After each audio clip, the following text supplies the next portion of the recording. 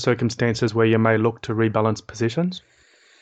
Well, I'm not really rebalancing as much as I'm reducing every position the same amount, 10%, 20% cutback.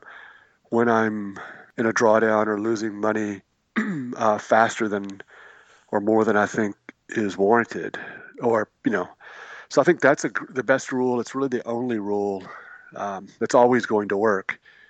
When you're losing money, trade smaller.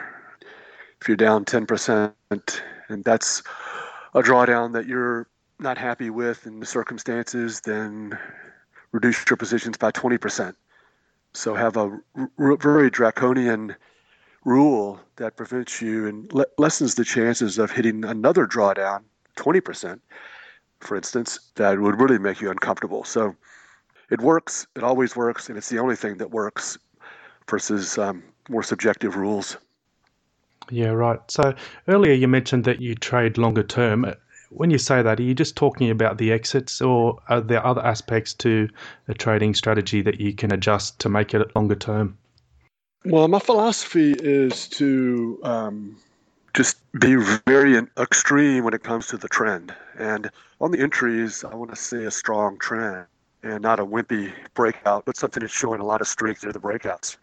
But yeah, you're right. It's if you want to trade long term, you have to have your exits be sort of far away from the market, not too close. I think that's a problem that if you're following trends and you kind of want to make that money, and if you trade too short term, you have to get right back in order to not miss the trend.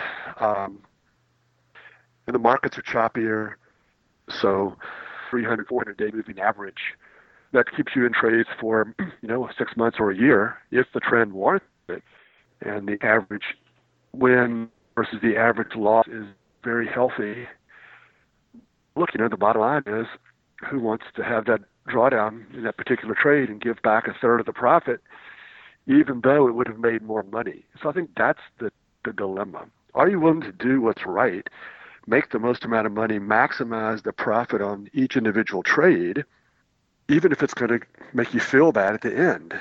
And I don't think many people are willing to do that. I mean, I think that's what we do. And we go around and we talk to other traders and we talk to clients and potential clients, and it's not very many people out there who embrace their drawdowns if it's part of a superior trading methodology.